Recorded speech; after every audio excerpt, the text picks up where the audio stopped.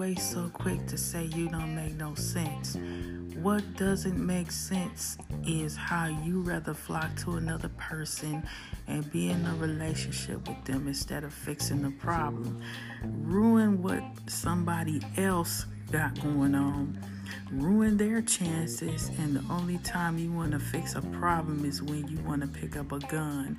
But waste no time trying to find a way to cheat and find your way out of a relationship instead of staying in the relationship you in because you're tired.